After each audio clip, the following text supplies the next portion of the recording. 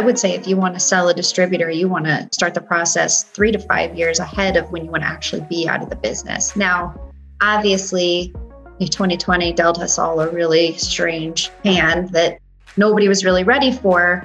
The first step would just be to get a valuation. Just figure out what the company's worth and what a professional is going to tell you is saleable about it. And you need to speak with somebody that's going to give you a realistic picture and not just take you on as a client because they're going to make money off of it. You need a realistic picture of whether this business is saleable. Welcome to the Promo Kitchen podcast. This is a part of our ongoing series covering mergers and acquisitions and all the different angles from it. Today, we're joined by the fabulous Jamie Watson, who is a partner at Certified Marketing. And Certified Marketing is kind of a cradle-to-grave financial company that specializes in the promotional products industry. And you know Jamie because if anyone needs to know anything regarding finance, she is such a fabulous speaker on it. So we're really excited to have her join us today for the Promo Kitchen podcast. So welcome, Jamie. Thanks, Kate and Andrea. Perfect. And Andrea Pereira from Rocket Science Branding is joining us, and she's one of our sous chefs, and we're both very excited about this. So tell us about yourself and how you came to be at Certified Marketing and what Certified Marketing does, because cradle to grave financial company sounds a bit ominous. And I know you do way more than, what cradle to grave might sound like, or what does cradle to grave mean for anyone who isn't familiar with that? Right. I majored in accounting. And so when I left college, I went straight into auditing. And I knew I didn't want to be in auditing forever, but it was a great place to learn about small businesses and what makes them successful. So that's kind of where I started. And I was always interested in mergers and acquisitions. So transitioning into that made sense. And then I also actually kind of grew up in the promotional products industry. So it was pretty familiar with the industry. My father was involved in Bemrose USA. For all of the listeners that would remember Bemrose back in the day, they actually had a group of suppliers that ended up being sold out to Norwood. So I was around the industry, and because I was interested in M&A, it just kind of made sense, the natural kind of transition out of auditing, which, like I said, was a great place to learn, but it wasn't really what I wanted to do for the rest of my life. And then Certified Marketing, cradle to grave, it just kind of means originally when Certified was started by Glenn Holt, one of the things we did was we helped people get into the industry. We helped suppliers kind of understand how to market to distributors. We don't do quite as much of that supplier consulting anymore, although if requested, I'm sure we could probably do so. And then more recently, we've been doing kind of how to build value in your company, how to increase cash flow, just how to build like a strong, resilient company. Because what I was seeing was we were on the back end, we were doing the mergers and acquisitions. So we were helping people sell companies. And there was no ability for us to kind of optimize value for those people on the back end. So now we've kind of shifted a little bit, trying to get in there earlier and work with business owners on building a strong foundation and build a company from the ground up that can be sold for more value in the end and just a better overall, more, even if you're not looking at selling, just building a better, more resilient company. That's so amazing that you're entering the process earlier. So building value isn't really just about buying, selling. It could also be about leaving something for a succession plan, right? Right. Building value in a company is really more about establishing best practices and minimizing risk to the company. And in doing so, you're building something that, like I said, is more financially resilient. And then you're also building something because buyers don't like risk, right? So a buyer comes in, if you've minimized that risk and you've built something that is repeatable, transferable, then you're going to be more likely to have success selling it. Awesome. So what are some of the red flags that you look for? When somebody comes to us and they say that they want to sell, there's a lot of red flags, but the first thing we do in our process is evaluation. And the evaluation enables us to really understand the company and dig in there and get a good knowledge of what it's all about, because not every supplier or distributor is created equal. So that's the first thing we do. And so if they come out to a value at the end of that process and the owner, that's not what they want for the company, they want more, well, that's your first red flag. I mean, that's really going to say, you're not ready to sell this. You want to build it into, we help them establish those benchmarks. And you want to build it to this benchmark, and then you'll most likely have the value that you're looking for. But as we're going through that process, other red flags are things like high concentration in one customer. That decreases, I would say, the quality of earnings and increases risk to the buyer.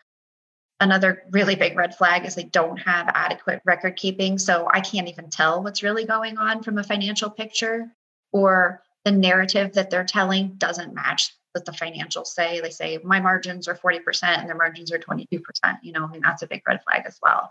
So there really needs to be some consistency with what they're saying and then what the financials say. Another big red flag is when they're overpaying their employees, or when they're underpaying, the owner is underpaying him or herself. They seem like they're making money, but they're not really making money because they're not paying themselves market value. Gosh, there's just so many. That's just a few. An obvious one is when they take on a large amount of debt and they finance the operations.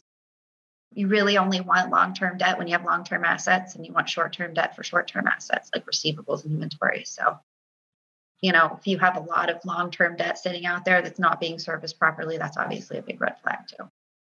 I think what I'm hearing and seeing out there is 2020 was this big upheaval year for everyone, where everyone is kind of like, what's my next step? They're talking right now that we're going to see in the fall the great resignation, where people are going from one job to another. And so I imagine business owners aren't immune to that what's my next step process. So if you were to give advice to someone who's just like, I'm at the next step process, where would they start? How do they look at their company and see value? And how do they look at something and see their next step? If you are actually there and you want to completely remove yourself from the company, I would say you're probably getting there a little too late. I mean, you want to start the process earlier. I would say if you want to sell a distributor, you want to start the process 3 to 5 years ahead of when you want to actually be out of the business. Now, obviously, 2020 dealt us all a really strange hand that nobody was really ready for. The first step would just be to get a valuation. Just figure out what the company's worth and what a professional is going to tell you is saleable about it. And you need to speak with somebody that's going to give you a realistic picture and not just take you on as a client because they're going to make money off of it. You need a realistic picture of whether this business is saleable and how long they would anticipate a buyer is interested in you staying on as well. Because if you don't want to stay on, that needs to be communicated up front. You're using the words saleable and valuable, right? Mm-hmm. So would you say that those words have different definitions? Are they totally different words? A company wouldn't be saleable if basically I can't sell it. And I'm honest with people about, I can't sell this company for enough money that you're going to be able to dissolve all your debt. Your better option is going to be bankruptcy, honestly. That happens. And that's part of the reason we're trying to get in on the front end and avoid those situations for people. And then valuable is just the degree of like how much we're going to be able to get for the company. So it can be saleable, but not all that valuable, or it can be saleable and really valuable. If it's not saleable, then it doesn't really have any value at all. What can people do to make their company more valuable right now? Like I imagine a lot of people, they're not expecting to kick out with everyone else in the fall, but right. When you go into a company and someone's like, yeah, I'm ready to sell or I'm ready to start working on this, what are the things you look for in something that you're just like, oh, thank God you did this? Right. You have to think in the context of mergers and acquisitions. When you're talking about value, buyers are investors. You have to look at it as buyers are investors. And what are investors looking for? Investors are looking for a return on their investment. They're looking for earnings. They're looking for cash flow. They're looking for increased market share. I mean, there are certain aspects to your earnings that are going to make your company more valuable. An upward growth trend is great, And now, obviously, with 2020, I think everybody kind of understands where we're at. But most of the people that I'm working with now are starting to see sales rebound. So if a buyer comes in and they see that sales aren't necessarily rebounding, then that's going to be a red flag for them. You want a nice diversified base, both your sales base, your salesperson base. If you're a distributor, you don't want all of your sales coming from one salesperson. unless that salesperson is also the owner and you're kind of a one-man shop, then there's really no way to avoid that. But then you also want your customer base to be diversified. Like I said, you don't want, 80% of your sales with one customer because anything's possible at this point. They could be the strongest company in the world and you just never know. You could do nothing wrong and you could still lose that customer. So diversity is part of the quality of earnings that buyers are looking for. I think developing brand equity versus personal equity is really important. And what I mean by that is your customers are doing business because of the company and the way the company was built, which means the company either has a niche or it's known for its quality and its service or its design capabilities or products, whatever the case may be, and not necessarily just because there's a personal relationship there. One of the things that keeps coming up in our conversations with people is the amount of ego that gets involved here, of where selling is a very emotional thing and buying is a very unemotional thing. Where do you encounter the ego here? Or just the emotion part of things? What is your approach to clients who are like, yep, I've got gold here, and you have to tell them it's not? Well, a few things. We always say our clients don't pay us to tell them what they want to hear. They pay us to tell them what they need to hear. We're accountants, so we tend to be fairly cut and dry with people. What brings value to your company? It's not that you've been in business since 1935. It's not that you drive a cool car or you have a cool showroom. Buyers don't care about that stuff. They just don't. They care about earnings. You have to look at buyers as investors. What would you want if you were investing? Everybody invests to some degree, I think. So when you invest your money in something, what do you want back? Well, you want a return, and that's just how you have to look at buyers, that they're investors. And that's just what we tell people. And if it doesn't sit right with them, then they're probably not really ready. If they're not ready to hear that, then they're probably not ready to sell. Do they get ready?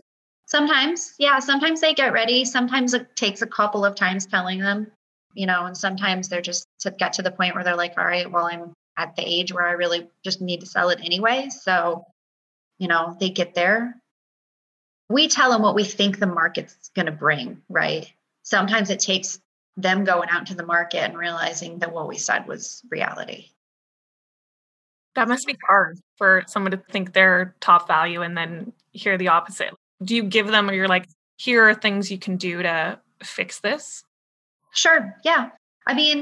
Sometimes it's a matter of saying, if your numbers aren't resulting in the value that you want, tell me why you think it's worth more. And usually what they end up saying is, well, I just haven't had the time to, go out there and really mine these customers. And I know that there's potential there. Great. You know what? You go and you sell your company and you take a portion of it that's contingency and you're not managing the company anymore. So now you have time to go out and mine those customers and you'll get paid for that value in the form of contingency. But the buyer's not going to pay you for that up front. You can't sell your company based on work you haven't done yet. Jamie, you mentioned that diversity is valuable, having a diverse base of clients. Mm-hmm. A lot of times in the promo industry, I hear about niching down, going deep into a niche because then you can show yourself as the expert. But in the last year, we've really seen the hospitality and tourism industries get hit particularly hard. Mm-hmm. How does this change evaluation? Because you may have a good diversity in terms of a balanced spend across your customers. But if they're within an industry that could get hit directly, then all of a sudden it's almost the same risk. What is your advice on that level? Well, I think there's nothing wrong with niching and becoming the expert. But again, it's 2020 hindsight, right, on the hospitality industry. But it's good to have more than one sort of specialty, I think. And just make sure you're consistently evaluating your strengths and then also what threats and risks are out there for you.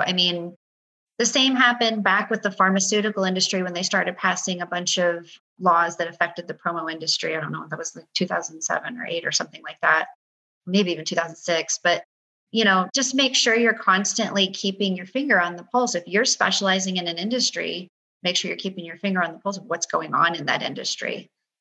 Truly be the expert and understand what's happening there. But, I think it's good to have a niche, but you don't want to be caught up in just that niche. I mean, sure, you can be seen as the expert, but you could be seen as the expert in a few other places as well.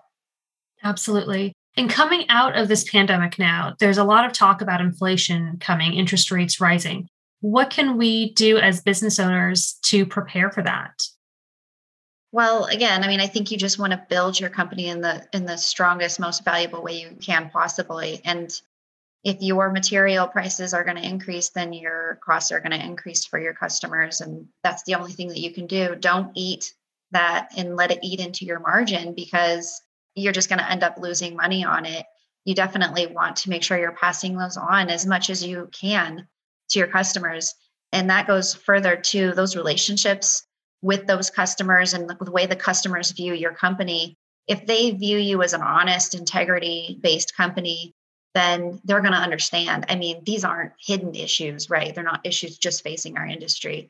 And I think with a reasonable explanation, people will understand.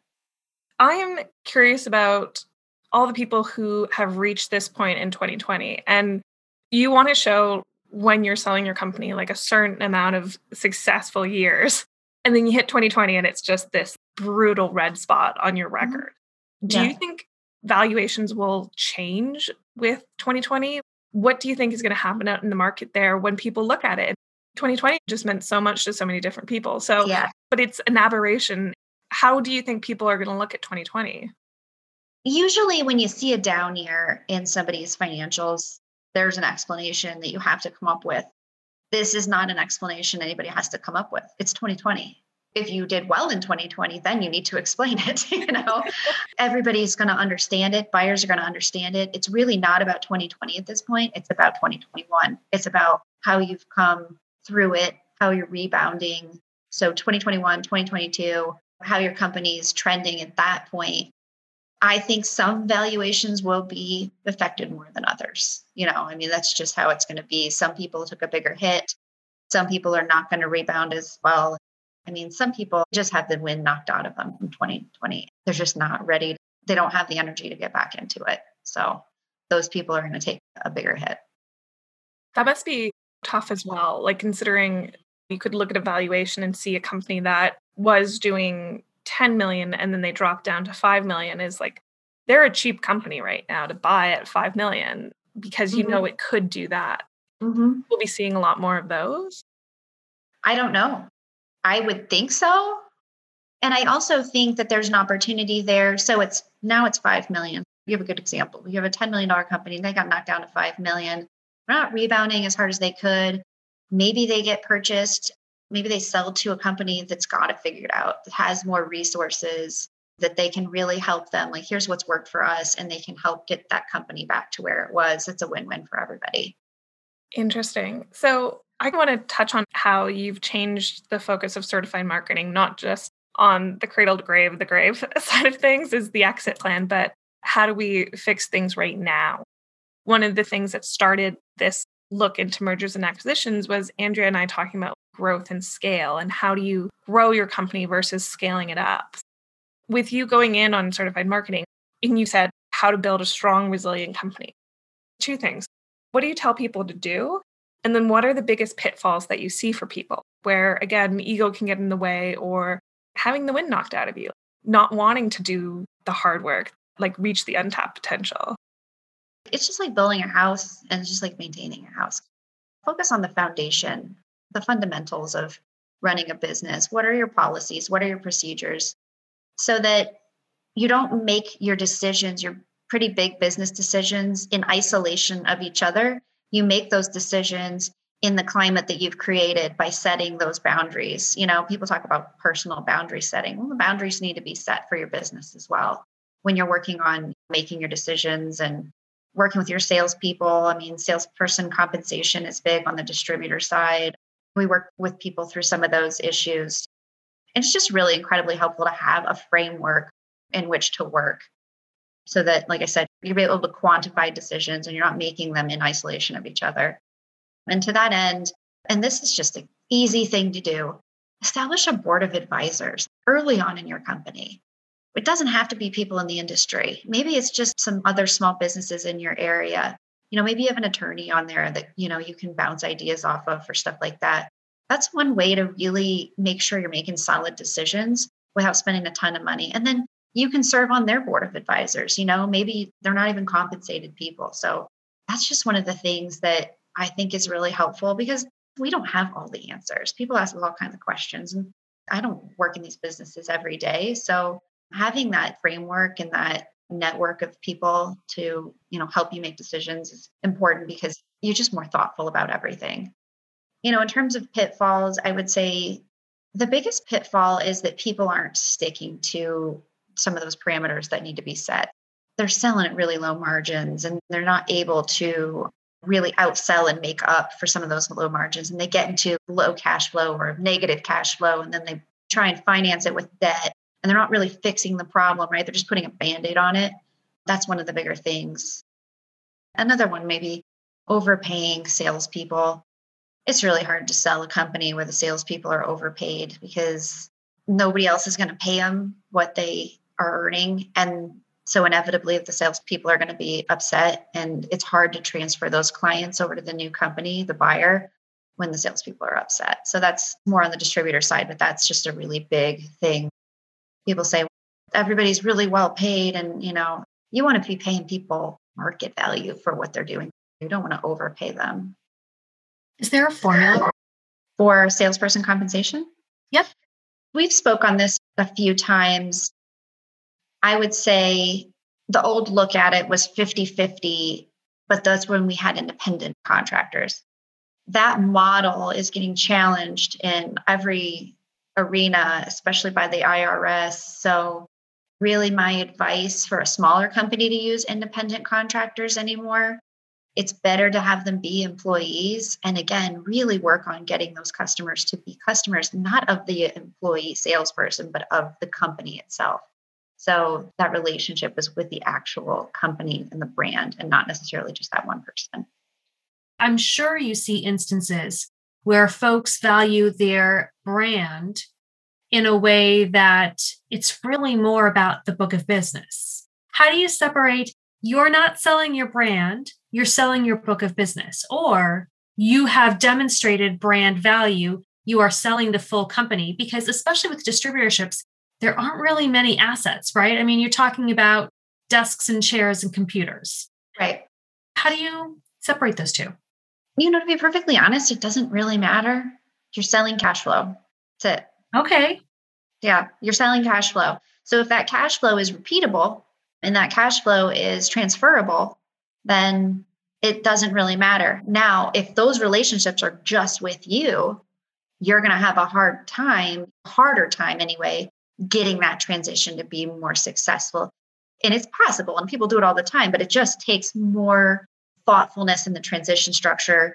It takes whoever you're choosing to sell your book of business to, you want to be really careful that that person is going to also be compatible with your customers. So at the end of the day, you're selling cash flow and you're selling earnings to that next person, but you just want to make sure that that transition strategy is unified. I mean, that's always going to be the case, but it's more important when you're just selling a book of business. One piece of advice I got once was, don't make your clients beholden to the salesperson, make it beholden to the company, and start separating it. If the salesperson they absolutely love leaves, then you haven't lost them, or that they don't think of the brand when they think of that person, they think of that person, and sort of stop, right. Because it makes an easier handover. Everyone wants to think of themselves as a brand, but all the storytellers out there, their hearts are breaking when you're like, it's cash flow instead of brand. I know. Again, the salespeople are a big part of it. And I'm not saying that they're not, but a really good strategy on the distributor side is get the salespeople doing what they're good at. What are they good at? They're good at selling. They're good at talking to customers, and then hand over the details of the order to an internal salesperson, a customer service person, or internal account manager, whatever you want to call them, and establish that second point of contact. So they don't just love this person, they love this person too. And then you have that relationship now established with somebody inside the company that is hopefully not also leaving if that salesperson does leave. Yeah. So as much as you want someone to love you for you, they can't love you for you.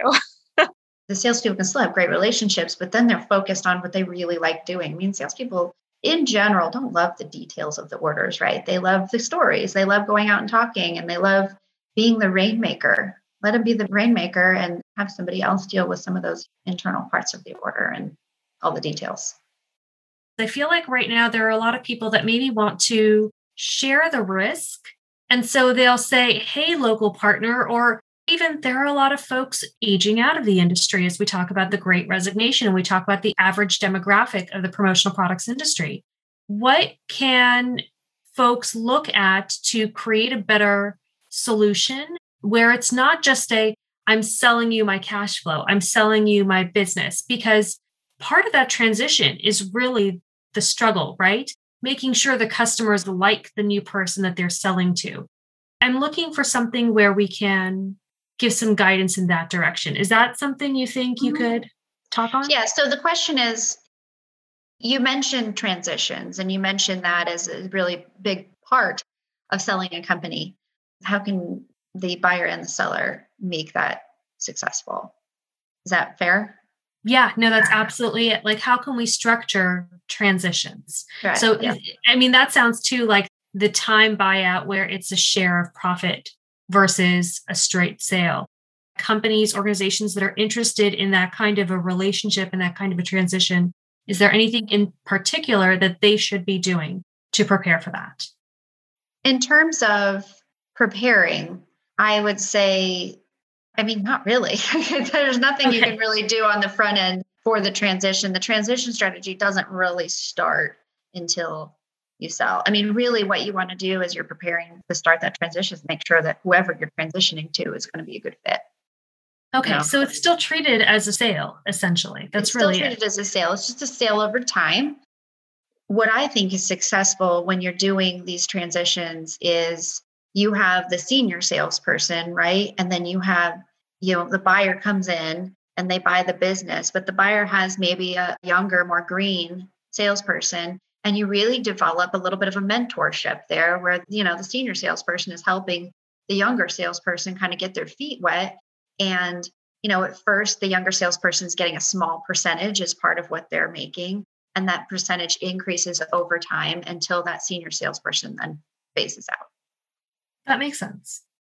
If anyone doesn't know Jamie, she's actually a lovely person. She's so sweet, so thoughtful, will take time for you no matter what. But I imagine there's just some people that you just want to yell at and go, you need to know this. Can you sort of pull back the curtain on your niceness and tell us what you want to yell at people about? Oh my gosh. Yeah, I have started actually writing a little bit of a kind of a tough love situation for people that I think really need to hear it. And I touched on it a little bit earlier. So when you're thinking about, again, value, stop thinking about what value means to you. Start thinking about what value means to others. And by others, I mean buyers. And by buyers, I mean investors.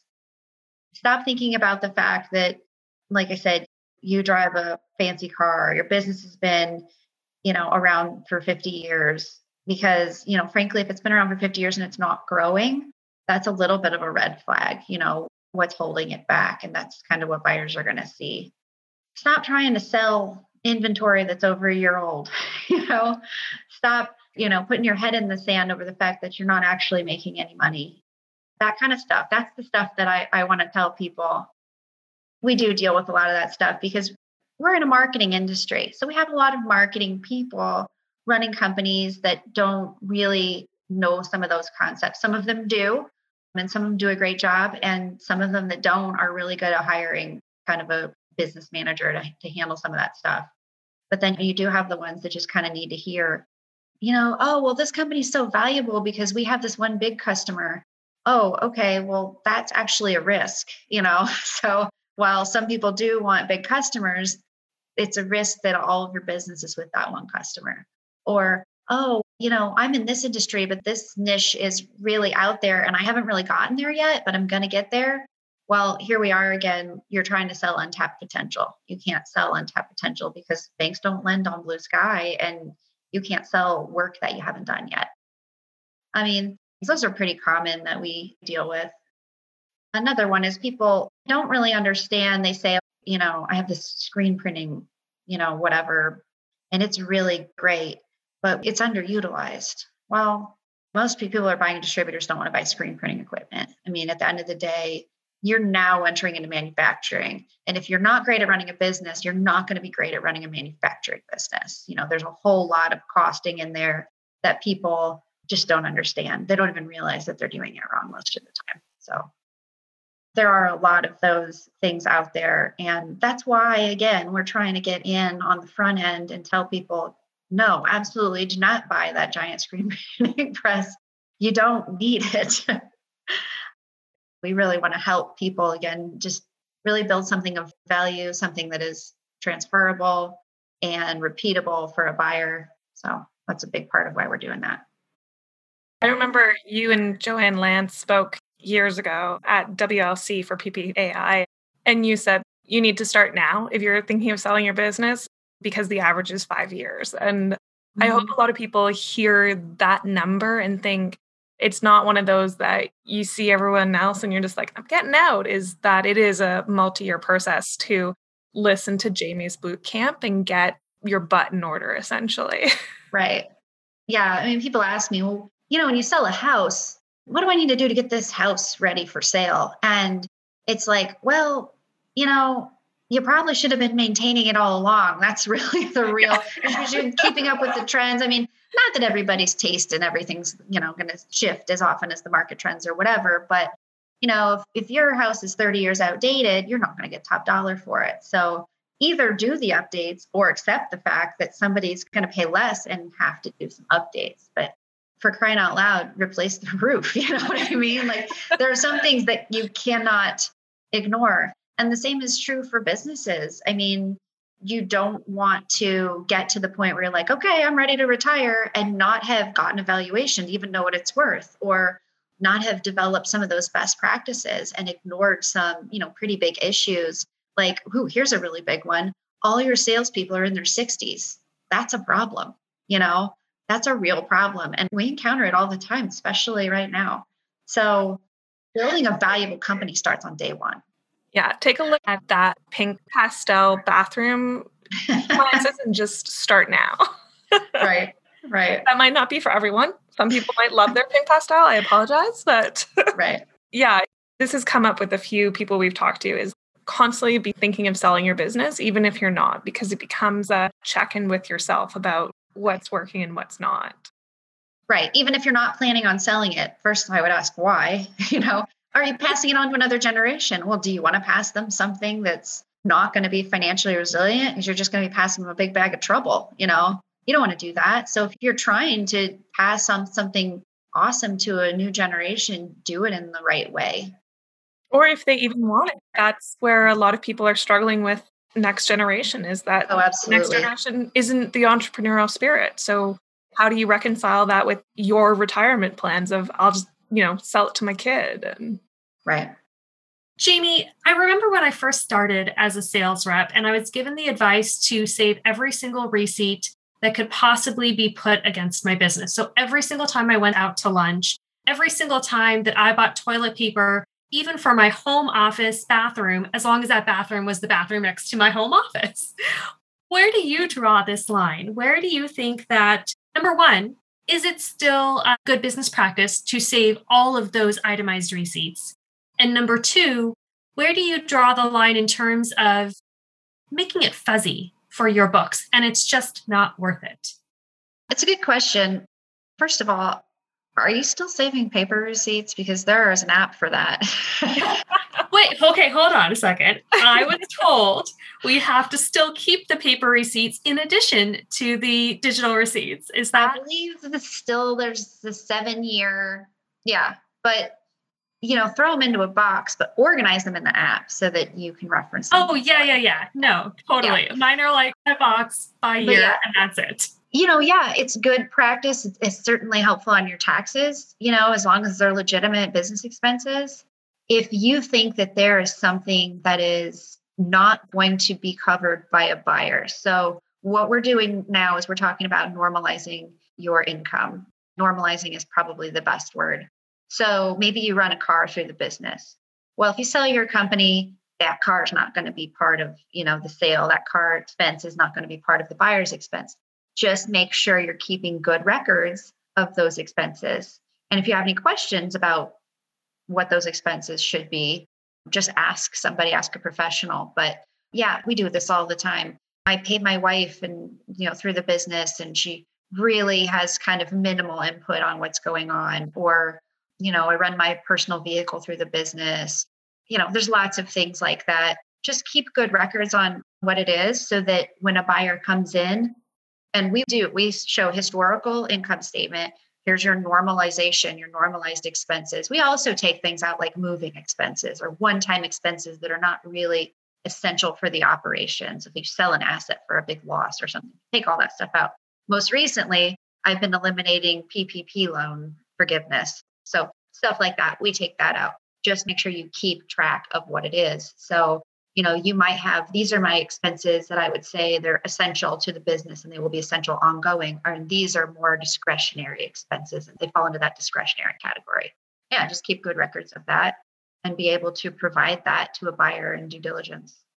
That sounds awesome. So it makes sense to just go ahead and do what you think is the best in the moment, as long as you've got the records and can explain why you made the choices you made later on, is what it sounds like. Yep. So with these choices, and you mentioned having a business manager previously, and I think too, in the last couple of years, we've really seen the rise of fractional executive roles in determining the vision for a company that is growing and not ready to put someone into that role exclusively. So like your fractional CMO, your fractional CFO, what are the benchmarks you would say to bringing on that business manager, whether they're full-time, whether it's fractional, or whether it's just, I'm bringing you in for a limited project basis of helping me determine, am I making the right business choices and developing strategy? What benchmarks are we looking for in terms of revenue or sales, or in terms of number of people, et cetera?